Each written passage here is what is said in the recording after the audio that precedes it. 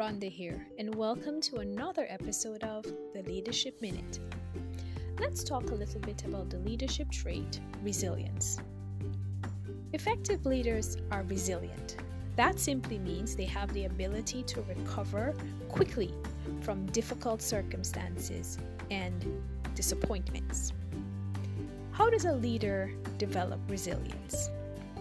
1. Personal management. Give of your best, learn to take breaks, and practice good self-care.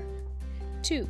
Take charge of how you see adversity and how you will respond to it.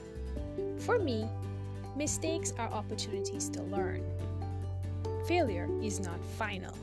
And thirdly, when difficult circumstances arise, when mistakes are made, be compassionate towards others and try not to be too hard on yourself.